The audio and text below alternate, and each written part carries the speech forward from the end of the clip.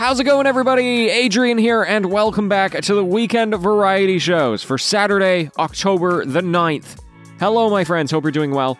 And today, I am wanting to talk about the fact that I have completed the game, Marvel's Spider-Man.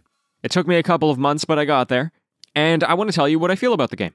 So, I did a previous episode about specifically the game's traversal, and how that really made me enjoy the open world of Marvel's Spider-Man, because it felt good just to exist, just to fly around web-slinging, and I think that was still true, right to the end. I used the fast travel system maybe twice, because if I needed to get somewhere, I was happy to just make my way there myself. Unfortunately, I think that the open world concept of the game, which I think it has to be open world because it's Spider-Man, but I think they still didn't do enough to make open world games interesting to me. Mostly every single open world game that I've played, that design concept has worked against it. And that is especially true in this game.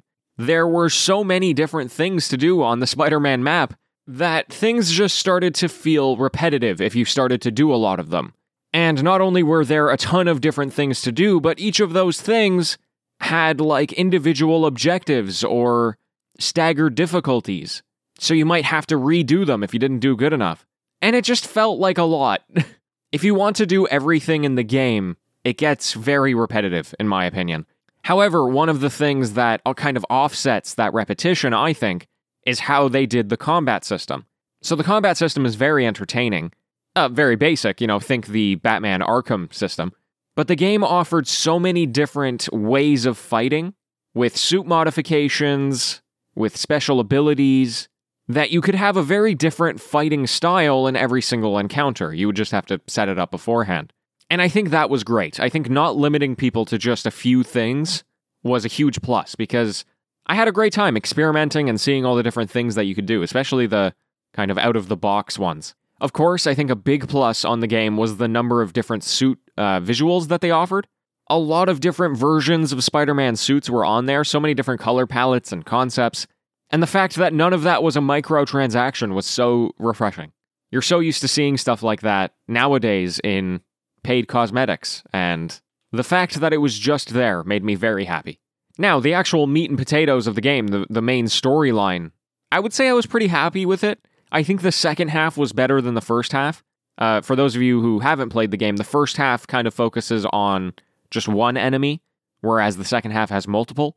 And I think the story was just, in general, more interesting when there was more people at play. And the other cool thing is that the city actually adapted to what was happening in the story as well. So it really felt alive in that sense. I think that's another thing that open world games often get wrong, is there will be this world-changing event, and then everything is just the same as you're walking around, and Spider-Man didn't really do that. Obviously, more could have been done, but what was there felt like a reflection of what was happening in the narrative. So anyway, what are my overall thoughts here? I think the game would not have succeeded if it wasn't Spider-Man. I think the IP was very, very strong in this sense. Of course, so many people bought PlayStations because it was a Spider-Man game. It sold super, super well for Sony. But I think if you take this game and you just slap somebody else on the cover, it becomes a lot less interesting, which really speaks to the power of superheroes and of IPs. But also, it's very easy to get IPs wrong, so it speaks to the developer's skill at really turning that game into something that people wanted to play. At least, that's, of course, my opinion. I'm sure many of you would have played this game with somebody else on the cover and enjoyed it. As you might remember, I am now going to continue my quest of the PlayStation exclusives, which I'm hoping to have complete before I move away from my roommate who is letting me use his PlayStation. So my next game is going to be Horizon Zero Dawn. I'm probably going to play the Spider-Man DLCs at some point, because many of you have recommended it to me. And then in the future, Miles Morales, The Last of Us Part 2, and maybe God of War. We'll see what happens there. And hey folks, that is going to be all for today. Thank you so much for tuning in. If you agree or disagree with anything I may have mentioned today, please feel free to let me know. And I'll be back with another variety show tomorrow. So until next time, happy gaming, everyone.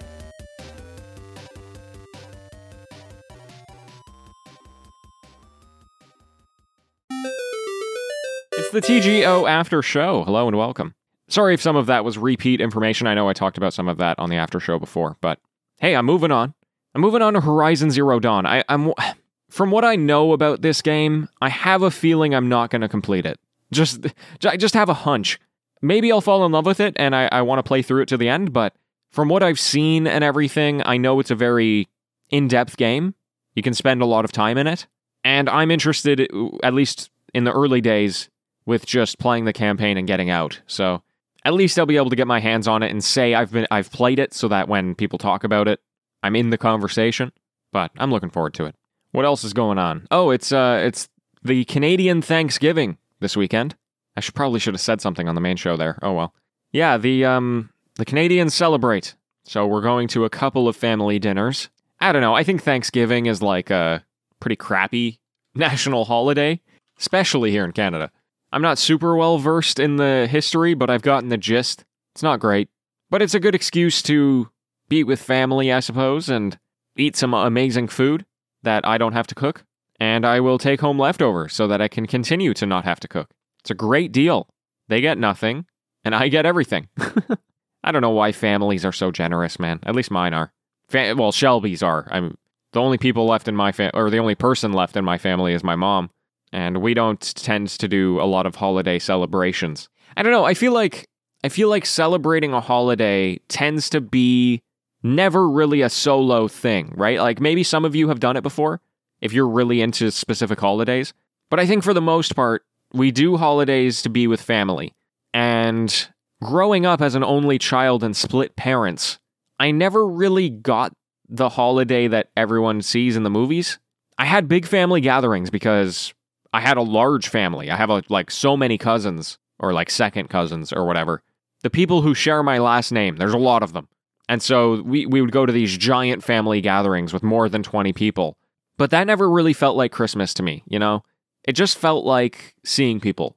When I picture Christmas in my head or any other thing, I think about like a traditional family. 2 parents, couple of kids, opening presents on Christmas Day. I never got that, ever. My dad hardly celebrated any holidays whatsoever. He found it stupid.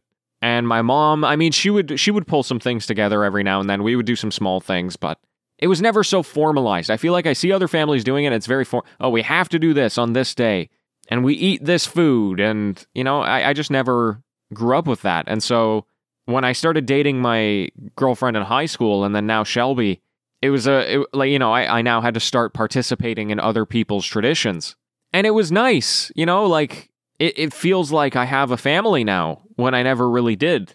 Which it sounds sad, but I was fine. I wasn't wallowing in sadness about not having a family as a child. It just was what it was, and I was fine with that.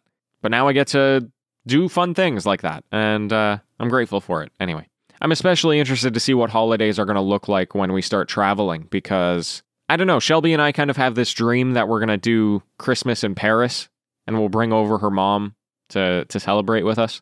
And that would be a very small thing, right? How often are we going to go back to our hometowns to celebrate? I'm not sure. I guess we'll find out along the way. Anyway, sorry, it kind of just went down a wormhole there, but that's all for now. Thanks for tuning in, and I'll chat with you tomorrow. Farewell.